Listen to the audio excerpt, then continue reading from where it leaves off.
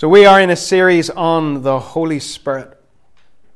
And what we're trying to do is get our head around who He is, what He does, try to bring understanding in the Scriptures. I think the Holy Spirit sometimes can be misunderstood a little bit in the church.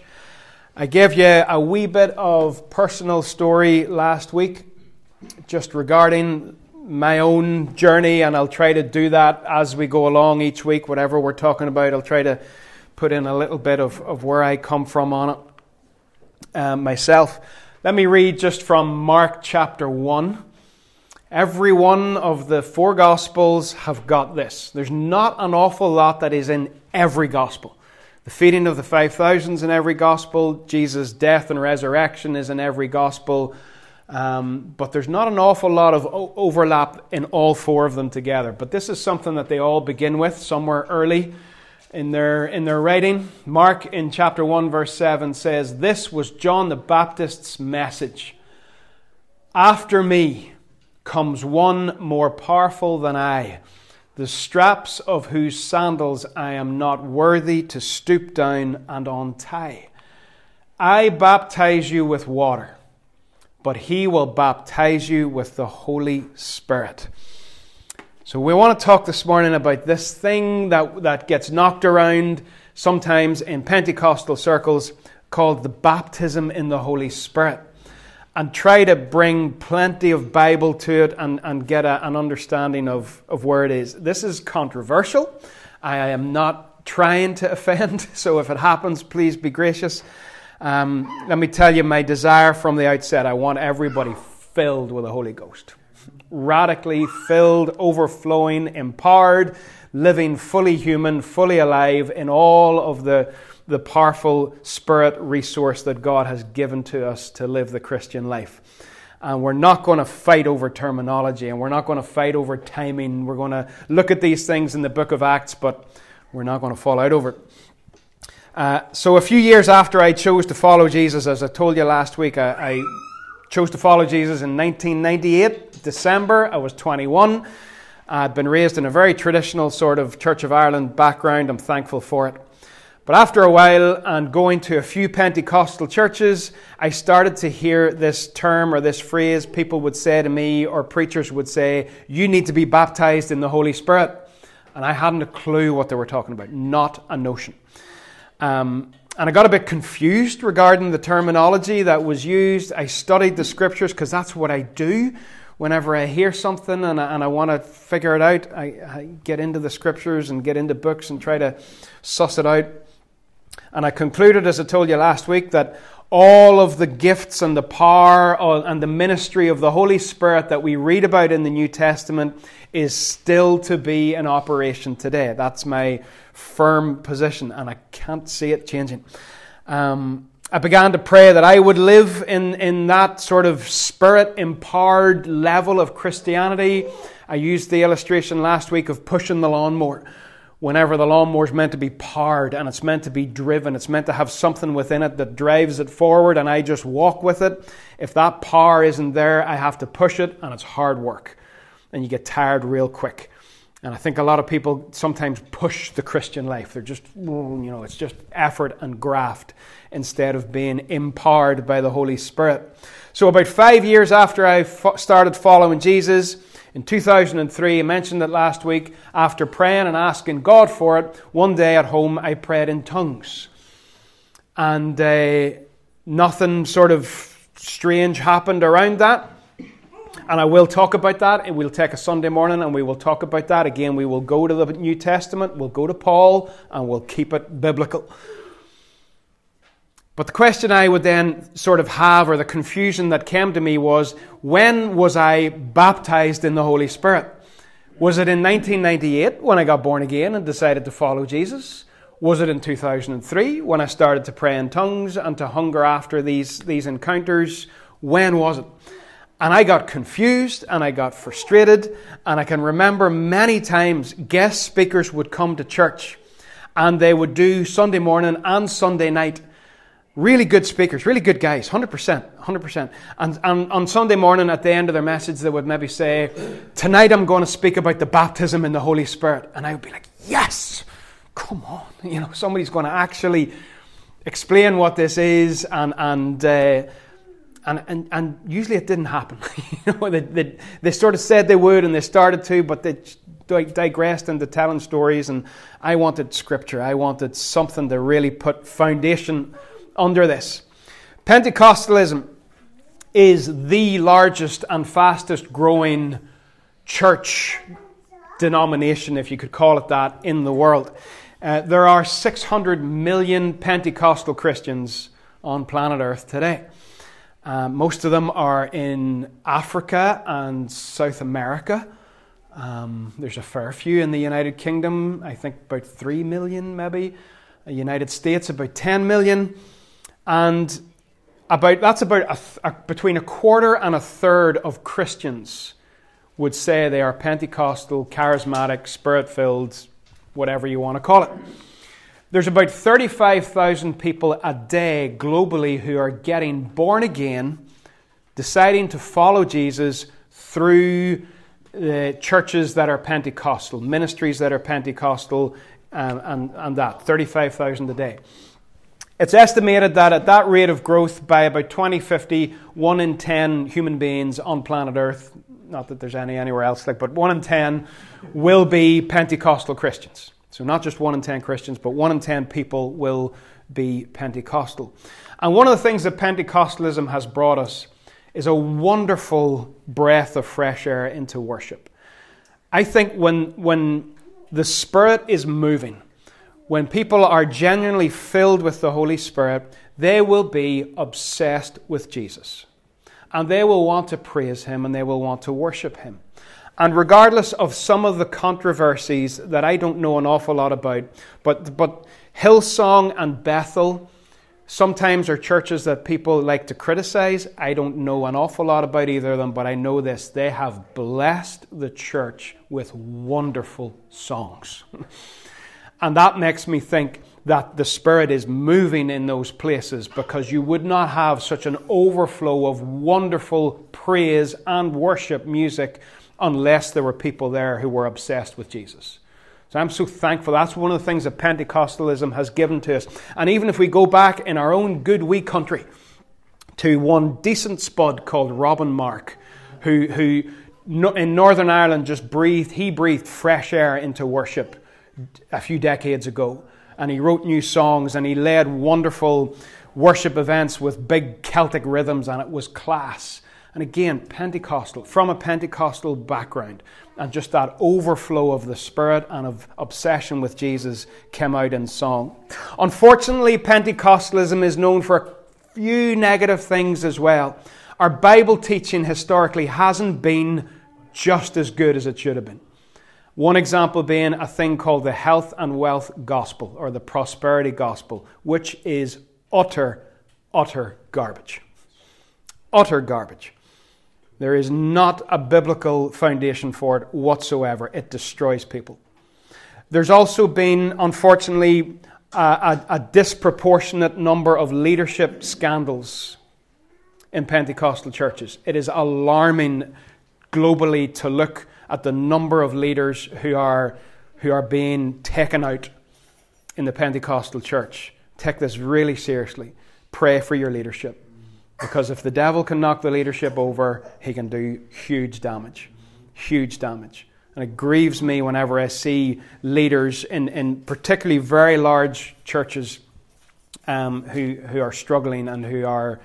And I think the problem is how the churches are structured. These leaders frequently just don't answer to anyone but themselves. And then once they fall, it just causes carnage. So there's a few negatives about Pentecostalism, but there's a lot more positive than negative. I think people are embracing the Holy Spirit in a way in our day that maybe has not happened for a long time. And it is not limited to one denomination or one group of Christians. It is going throughout all denominations, where people are hungry to experience the Holy Spirit. So what do people mean when they talk about this baptism in the Holy Spirit? The Greek word baptizo just comes straight into English as baptize. It doesn't get translated. It's called, when you take one word from a language and you bring it into another language, it's called a transliteration. like cafe in French, and we talk about cafes, but it's a French word that we've brought in. So baptize is just straight from the Greek, and what the Greek word baptizo means is immerse, as in completely place something underwater. Immerse. And when something is immersed, every part of it gets wet. All right? Not just a wee bit of it, all of it. Completely soaked from top to bottom. So the picture that I want you to have, and this term that the biblical writers use on several occasions, and you'll see that they use many more, the picture that they have is they want you to be completely immersed in the Holy Spirit. Completely. Not a little bit, not a sprinkle, not a quick shower. They want you to be utterly dunked in the Holy Ghost. Okay? As the scriptures go on, we looked last week at the Spirit being referred to like breath and wind, and we looked at images of power and life. As you go on through the scriptures, you get liquid imagery for the Spirit, watery imagery and oil imagery. You get the imagery of anointing, which is done with oil, and of pouring out. And that anointing in the Old Testament would have been something maybe poured over the head, and you read about it in the Psalms and various places, oil being poured over the head and trickling down. And then you get to the New Testament, and it's not a pouring or a sprinkling, it is a total immersion, right? And I want to be emphatic about that. That's a good thing. That is the image of the Holy Spirit. And whenever someone comes up to you or to me years ago and says, you need to be baptized in the Holy Spirit, what they mean is, I want you to have everything that He's got. I want your whole life to be covered. I don't care about theology and terminology. I want you to be filled with the Holy Spirit. That's what they mean. So it's a good thing, and I'm glad people asked me about it. A couple of wrong ideas that I definitely don't want you to get this morning as you listen. One of them is, if this is the first time you've heard about this or given serious attention to it, you've maybe heard about it just a couple of times before and never really thought that much about it, I don't want you to think that your Christian life has been a waste of time because you've never really thought about this that much. Okay? Please do not. I do not want to create, which I think can happen if the teaching's ropey, I do not want to create some idea that there are two tiers of Christians. There are the regular garden variety Christians who are decent spuds themselves, and then there's the Spirit-filled Christians who are just, the Avengers of the church. Do not in your mind create a two-tier, two-class system. Do not in your mind think to yourself, I've never thought much about this. Goodness, have I wasted years. And do not, for goodness sake, think that you're not even a Christian because you haven't thought about this. When you read Paul and read the New Testament, the Holy Spirit is active in conversion, massively active, in convicting of sin and of transforming people and changing the heart and taking up residence within us. So please don't think, oh my goodness, I've been going to church for 20 years and doing churchy stuff. Am I not even saved? Please, no, don't get those wrong ideas. This term, baptism in the Holy Spirit then, it's used, as I said earlier, 4 times in the 4 Gospels at the start of each one. And it's only used 3 more times in the New Testament. In Acts chapter 1, and if you have your Bible open at Acts, I will put some verses on the screen and others you're just going to have to flick to. In Acts chapter 1, Jesus has been raised from the dead, and he spends a period of time between his resurrection and Pentecost, roughly. There's a 50-day period there. He spends about 40 days of that period with the disciples. And in Acts chapter 1, verse 4, on one occasion, while he was eating with them, love that, okay? Luke did not need to write that. Luke could have just left that wee bit out, but he wrote it. And I love all the times that the gospel writers just drop in, by the way, this happened at a meal. This happened as people were together eating food. Supernatural stuff happened. On one occasion, while he was eating with them, he gave them this command, do not leave Jerusalem, but wait for the gift my Father promised, which you have heard me speak about. For John baptized with water, but in a few days you will be baptized with the Holy Spirit. So Jesus, this is the 5th usage of the term baptism with the Holy Spirit, and it's Jesus himself in Acts chapter 1. Again, quoting pretty much what John the Baptist had said. In Acts chapter 11, Peter mentions it as he recounts on going to a guy's house, a guy called Cornelius. And we'll talk about Cornelius a wee bit later.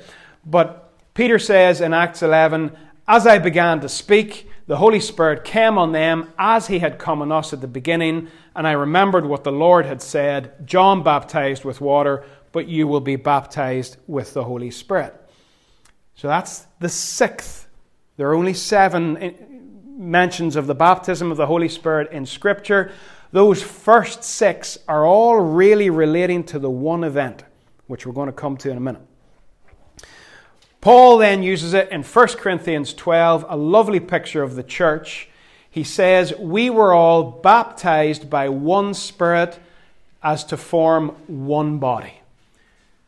It says the Spirit has created the unity of the church. There is one Spirit, and we were all baptized by Him to form one church, whether it's here or whether it's in Lisburn or Belfast or New York or Sydney or wherever it is, one church, and we were all baptized by the Spirit to form one church.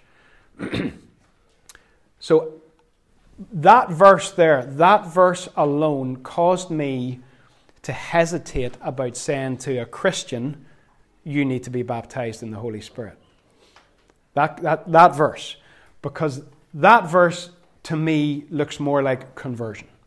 Whenever people choose to follow Jesus and become part of the church, that they have been baptized by the Spirit into the body.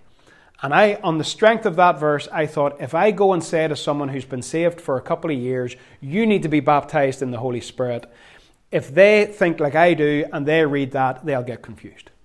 Because they'll think I'm telling them they're not saved. Okay? So I'm cautious about the terminology that I use. Maybe it's just my mind. Maybe I overthink things. So those are the 7 occasions that baptism in the Holy Spirit is mentioned. But there's lots of other terms. I'm not going to go to them, but you will see the Holy Spirit referred to as the promise. You will see Him referred to as power from on high. You will see Him referred in terms of anointing, a gift being given, something being poured out, being filled with the Spirit, being full of the Spirit. Just multiple uses of multiple different terms. So I'm much more likely to pray for a person or to say to a person, you need to be filled with the Holy Ghost. That's the terminology I'm more likely to use, because I don't think that's going to cause the same confusion. So the biblical authors use a diverse range of terms, and so will we. Now, I'm going to look at 5 things in the book of Acts, 5 events where the Holy Spirit came. And you know what? If you're like me and you like a neat little pattern, you want everything lined up, this is going to wreck you. Okay? Just letting you know, if you want a sort of this happens, and then this happens, you're not going to like it. Because it's just not neat and tidy. First one, day of Pentecost. In Acts chapter 2. Let me read a few verses from the start of Acts chapter 2. When the day of Pentecost came, Pentecost, 50 days after Passover. When the day of Pentecost came, they were all together in one place. Because Jesus had told them, stay in Jerusalem. Don't go anywhere. Suddenly, a sound like the blowing of a violent wind. Do you remember pneuma? Do you remember ruach from last week? This blowing of a violent wind came from heaven and filled the whole house where they were sitting. They saw what seemed to be tongues of fire that separated and came to rest on each of them. And what that imagery means, I'm not entirely sure. When I think of a little fire, I think of an altar and a place of sacrifice. I think of a light, a candle being lit and shedding light.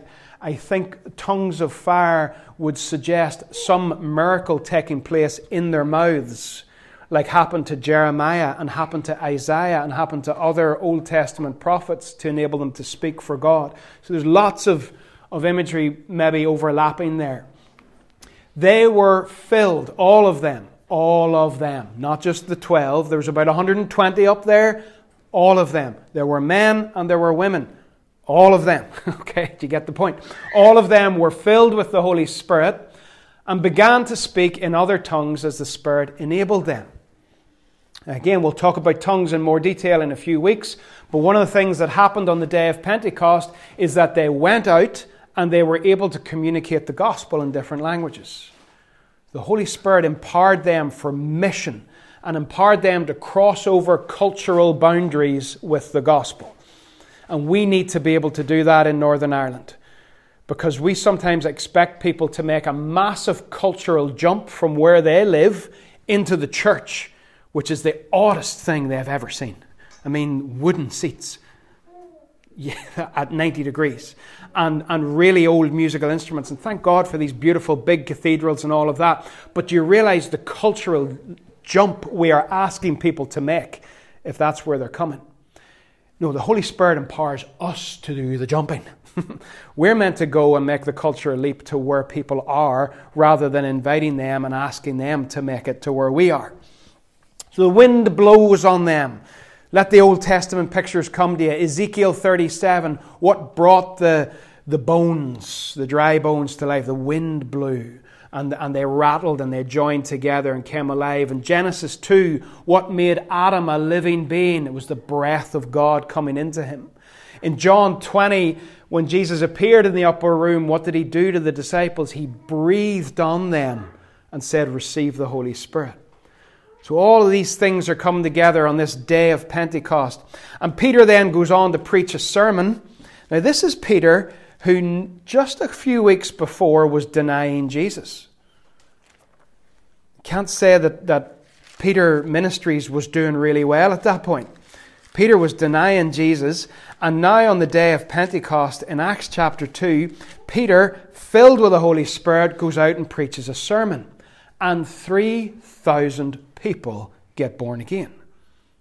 What's the difference between Peter now and Peter then? It's the Holy Spirit. He has been empowered by the Holy Spirit in order to do this. And he tells them in Acts 2 verse 38, he says, repent, be baptized, and you will receive the gift of the Spirit. And that's the order. And you think, I love a wee order. I love a step by step. Repent, be baptized, and you will receive the Spirit. Class. I think what happened on this day was a momentous moment in history. Prior to that, in the Old Testament, the odd prophet, the odd judge, the odd king, we read of the Spirit coming upon them. But now it's almost as if Jesus just lavished humanity with a tidal wave of the Holy Spirit. Poured out on his church, that all of those who were there were baptized in the Holy Spirit. And that for us as well is a reality. We are part of the church, and therefore that full and complete immersion in the Holy Spirit is our gift as well. Now, after Acts chapter 2, there are about 6 chapters until Acts 8, which is where we're going to go in a minute, and thousands of people get saved. Now, here's something that you need to get, especially if you've been around Pentecostalism for a while. Classic Pentecostalism teaches that people have to have a one-off second experience after they get saved. I do not agree. It happens for some people, and that is their experience, and that's fine. But I don't think that you can force it on everyone. And I'll talk more about that as we go on. On this occasion, on the day of Pentecost, the disciples had a second experience. They already followed Jesus, and now the Holy Spirit came upon them. It was quite a unique time in the history of the church. And I think to build doctrine on that is a wee bit shaky. Lots of people got saved between Acts 2 and Acts 8, and none of them had a second experience that we read of. Just that they got born again. 3,000, 5,000, multitudes. Okay? Now, I want you to get me and I want you to stay with me. Don't switch off if I've just annoyed you. Okay? Some people have a second experience. And I would say to you, if you were going to tell me you've had a second experience, I would say, I hope you've had a third experience, and a fourth one, and a fifth one, and a sixth. Because as I'll go on to tell you later, the filling of the Holy Ghost is supposed to be ongoing, not one-off. The problem I have is not with the term second experience, it's with the idea that it's one-off instead of being lifelong. Okay? And the reason I'm a wee bit iffy about that is because Acts chapter 2... Amen. Acts chapter 2, then we go to Acts chapter 3, and then in Acts chapter 4, look at this. It happens again. So don't go to Acts 2 and tell people there's a one-off second experience you need to have, because 2 chapters later, they have it again. They're at a prayer meeting. This is the best prayer meeting ever in Acts chapter 4. And after they prayed in verse 31, it's really instructive in how to pray, and how to pray corporately as well. It's brilliant. After they prayed, the place where they were meeting was shaken, and they were all filled with the Holy Spirit and spoke the word of God boldly. Courage for evangelism. Courage for ministry. The Spirit came and filled them again. Multiple times I can look back to moments where I've felt that the Holy Spirit has just come upon me and given me fresh energy, fresh courage, fresh whatever. Oh, I want it to happen again and again and again. Not only once, please. Definitely not. Every single morning in life, I pray, Holy Spirit, fill me. I need a fresh filling today. I leak. Okay? There's a hole in my bucket. And I need you. I need more of you. I not just look back 15 years ago and say, boom, there's where it happened. But say, come on, more. Daily filling. Paul says in Ephesians 5:18, be filled. And when you look at the tense of how he's writing, he says, be continually filled. Not just once, but over and over and over again. Now, the second encounter in Acts, and we'll accelerate a bit here. The second encounter is in Samaria. This is another unique moment in history, because this is the first time the gospel has gone outside of Jewish context. And it's now going to Samaritans who were seen as half-breeds, Jews mixed with other races. And whenever the gospel gets to Samaria, I want you to look at what happens. So if you've got your Bible, we're in Acts 8. Because these guys are going to have a second experience as well. Acts chapter 8, it says, so Philip goes and preaches to them. The church is persecuted and scattered, and he ends up in Samaria. In chapter 8, verse 6, we read that they pay close attention to what was said. They're listening really carefully as the word of God is preached to them. In verse 12, we read that they believed what Philip said. He talked about the good news of the kingdom, the name of Jesus, and they believed.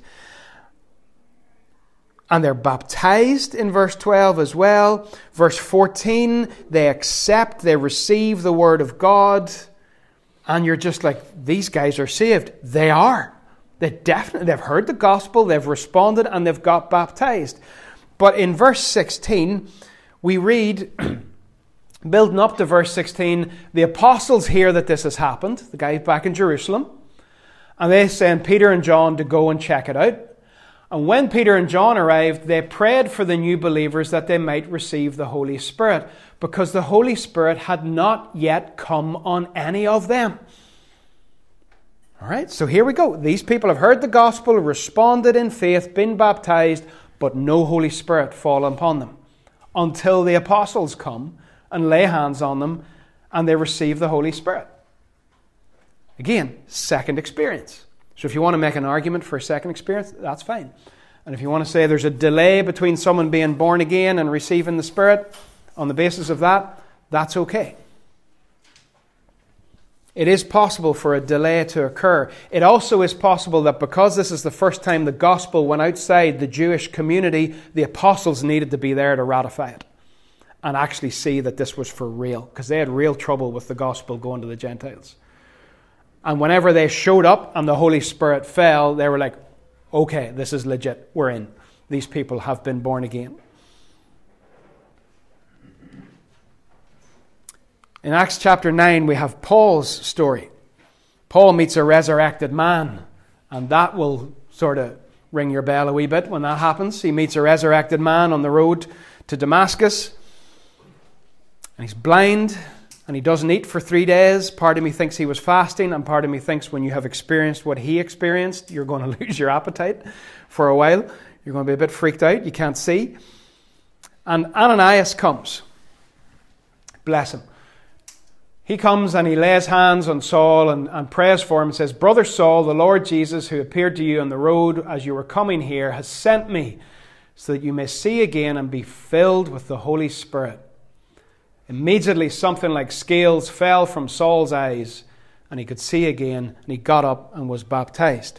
Oh, hang on. We read earlier. No, this couldn't be right. You have to repent, and then you have to be baptized, and then you receive the Spirit. Not this time. It's all getting a wee bit messy for us neat and tidy people. Because Paul, I would say, is repenting for all he's fit as he sits in the dark, listening to his stomach rumbling. But he is filled with the Spirit, and then he's baptized afterwards in water. And you're starting to get a bit annoyed with Luke as he writes the book of Acts. Because in Acts chapter 8, you would think the apostles have to go to Samaria and lay hands on these people for them to receive the Holy Spirit. And then Acts chapter 9, a dude who's not an apostle comes and lay hands on Paul and he receives the Spirit. Can I just tell you something?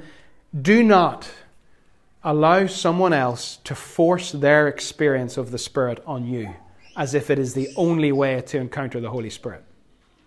And do not likewise force your experience on someone else. I have seen people falling over and having radical encounters with God on the floor. I think that's awesome. It has never happened to me, and I don't feel bad about that.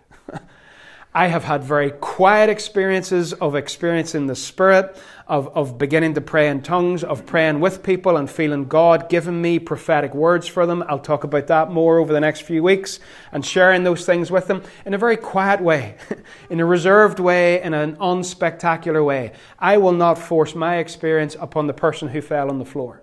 And I will not, feel bad because I haven't encountered what they have encountered. God's Spirit is diverse. He moves in many, many different ways. And as we've seen already in Acts, don't try a one-size-fits-all approach. Just let the Holy Spirit do what He wants. And if it's quiet and reserved, that's fine. And if it's a bit more open and public, that's fine as well. In Acts chapter 10, the fourth encounter with the Holy Ghost is a guy called Cornelius. Now, Cornelius was a Roman centurion, so the Jews wouldn't have liked him, but he seemed to be a generous guy and a good guy, and actually he was reasonably well thought of in the community that he lived in. And Peter has an awesome vision and goes to Cornelius' house to preach the gospel to him, and Peter has prepared a message. Okay, he spent hours writing notes. And he's got a nice presentation for the big TV at Cornelius' house so that people can stay engaged with the message. And he's put a lot of effort into it. And while he is still preaching, the Holy Spirit falls upon everybody that's listening to him. And I can imagine Peter said, "That's so rude. I haven't finished. I put hours into this." And nobody repented. Nobody got baptized. No one to that, as far as we know, had responded at that point. The Holy Spirit just comes. And suddenly, again, your little neat, tidy arrangement of things is blown out of the water again. Because the Holy Spirit falls on these guys while Peter is still preaching. And they begin to speak in tongues, which happened in Acts chapter 2, but not in Acts chapter 8. Or in Acts chapter 9. Oh, goodness, please, somebody help us. Do not put God in a box. Do not tell someone who has not spoken in tongues that they have some subnormal, substandard Christian experience. One of my favorite authors is a guy called Scott McKnight. He is a brilliant writer. He is passionate about the things of the Spirit. And the last I read of him about 2 years ago, he had prayed and asked God that he would be able to pray in tongues, and it had never happened. Never happened. It didn't diminish his powerful ministry, teaching, writing books. He didn't get all in a flap about it or feel bad about it. He's like, that's okay. Let's not force our experiences on other people. And let's not get all self-conscious if somebody tries to force their experience on us. The last one is in Ephesus. In Acts 19, Paul rocks up to Ephesus and he finds some disciples, which just means some followers. And he said to them, did you receive the Holy Spirit when you believed? Now, I'm thankful for the King James Version, you know that. But the King James Version was not helpful here because the King James Version says, have you received the Holy Spirit since you believed? And that then causes people to say, got to be a second experience. It wasn't a second experience for Cornelius. The sermon wasn't even over and the Spirit came. Boom. All at once. That, I think, is, if I was to pick the ideal, I would say that's it. And so would you, because it would mean the sermon would be shorter. Some of you are just praying right now, Holy Spirit, fall in this place so that this man will shut up. Cornelius' experience, if someone was to say to me, I want to get saved, I would try my best to sit them down and say, let's take half an hour here, let's get a cup of coffee, let me tell you about Jesus, and let me tell you about the Holy Spirit. I don't want you just to walk out knowing your sins are forgiven, that you're going to heaven. I want you empowered to live. I want you to know the whole package and be filled with the Holy Spirit right here, right now, at this moment. I don't want to separate it. So that's what happened for Cornelius. But the rendering in the King James Version here in Acts 19, have you received the Holy Spirit since you believed, is not accurate according to every Bible translation since then, and is not helpful. What it is more accurately rendered as is, did you receive the Holy Spirit when you believed?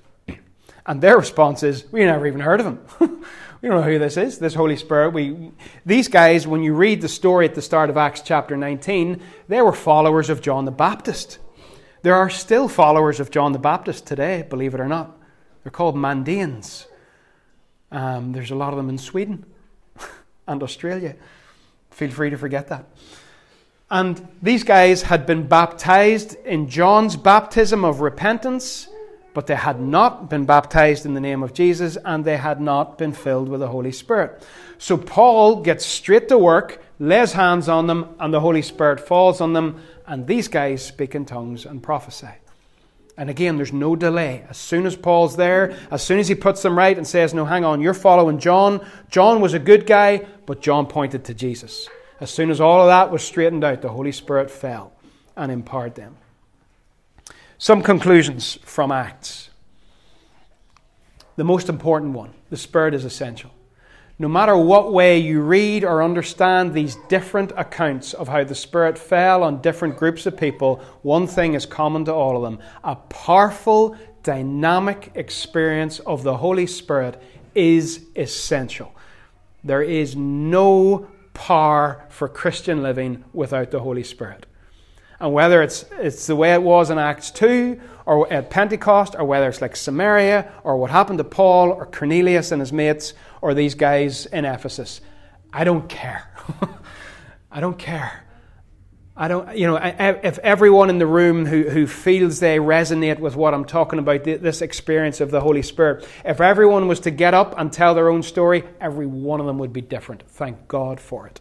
Because where the Holy Spirit moves, there is diversity brought together in unity. So I would encourage you to pray every morning, Holy Spirit, come. Fill me afresh. And then you say, well, what are you doing today? You're not going to preach to 10,000 people in a big tent. No, I'm going to teach a bunch of teenagers. I need the Holy Ghost.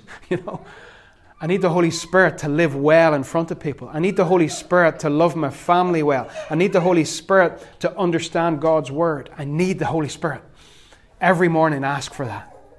Fill me, anoint me, baptize me, empower me. Use any words you want. He knows what you mean.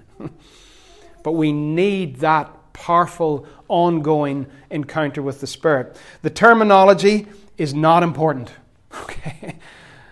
So if someone comes up to you and says, you need to be baptized in the Holy Spirit, don't say to them, well, just hold on a wee minute, because according to... No, you know what they mean.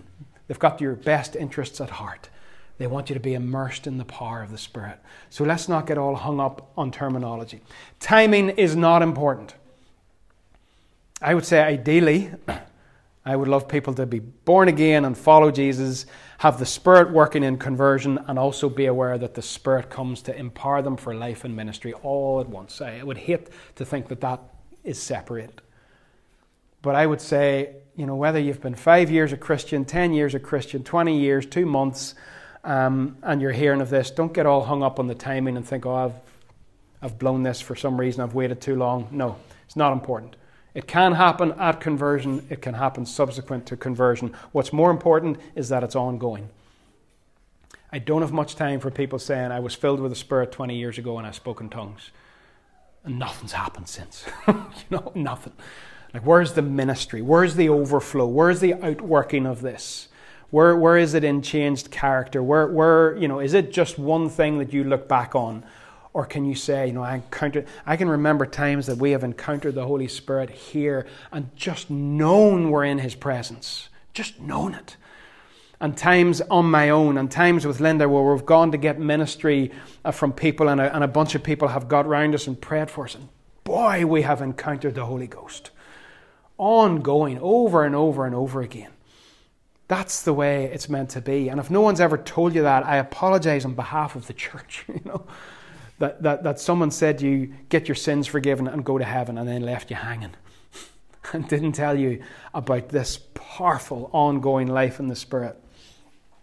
And it's power for ministry. It's power to see the church built, to encourage one another. The whole reason for prophetic ministry is that the church will be built up. That's why it comes, to build the church. The whole reason for praying in tongues, Paul says, is when I pray in tongues, I build myself up. That's the reason for it. When you see in the book of Acts, the day of Pentecost, what's the outcome of that outpouring of the Spirit? It's that Peter goes out and he's just clean lit and preaches, and thousands of people respond. Yeah? The Spirit comes to empower us for ministry, for service. Why is it that some Christians want to get out and connect with the lost community all around them, where other Christians just want to sit at home and watch TV? Why is it that some Christians just have a bee in their bonnet and are not content? Always want to do more, to connect with their community, to see lives changed, and can't just sort of content themselves with a tub of Pringles and Netflix. Yeah? It's the Holy Ghost. It's the Holy Spirit stirring them. Why is it that some Christians just seem to pray with authority? Maybe not eloquence. Don't confuse the two. Maybe not fancy big long words. And prayers that are peppered with dozens of scripture reference, but there's just power in their prayers. And it can be the most sort of unassuming, simple, not highly educated people, but when they open their mouths and pray, you're like, wow, that's the Holy Ghost. Why is it that some Christians, I'll be really careful here, why is it that some Christians bore you to death when they preach and others cause you to want to go home and read the whole Bible? One of the connections in my life, and I'm nearly done, that has absolutely blessed me is a guy called Eugene Smith. Canadian Bible teacher, now living in Ballymena, planted a church there. Eugene took me under his wing and mentored me for a long, long period of time, especially in the things of the Spirit and in preaching the Word of God. And every time, we used to spend Saturdays together, maybe about 15 of us with Eugene. And just the Bible's open and away you go. And every time, once 5 o'clock came and you went home, I was like, I'm going to read the whole Bible tonight. Because that man has the Holy Ghost empowering him. And as you listen to him teach, you're just like, I want more of this word. Why is it that some Christians have intense growth spurts in their walk with God? It's just like you see them and then you see them again 6 months later and they're just like, what happened to you? It's the Holy Ghost. We need Him. We need Him, church. We need to live in this dynamic power that the church in the book of Acts had so that we can see transformation in our lives and in our community. Let's pray. King Jesus, we thank you that when you conquered death and you rose from the dead and you made atonement for sin, that you weren't done. That you weren't done. That you said to your church, wait until the power comes. And then you, and only you could do it, no one else. You poured out your Spirit on all flesh. Old and young, men and women. You poured out the Holy Ghost. You baptized the church in the Holy Spirit. Oh, Lord, fill us afresh. Fill us afresh, Lord. Let us not be ankle deep or knee deep or waist deep. Let's be swimming in the river, immersed. Immersed. Holy Spirit, we need you. This town needs a Spirit-filled community, overflowing with hope and love. Please, Holy Ghost, come afresh. For every thirsting heart in this place, will you come and pour out living water all over them, Lord? Even this day, even now as we worship, Lord, will you encounter people with your Spirit? When they go home this afternoon, will they feel different? When they go to pray and read your word, may they know that something has changed. May they dream dreams of you this night, Lord. May they have visions. May they not be content anymore with the TV and a bag of crisps, Lord, but may they just say, I've got to get out. I've got to go out of this upper room and get out into the community because I've got my lamp lit by the Holy Ghost. Come, Lord. Come fill us afresh, we pray.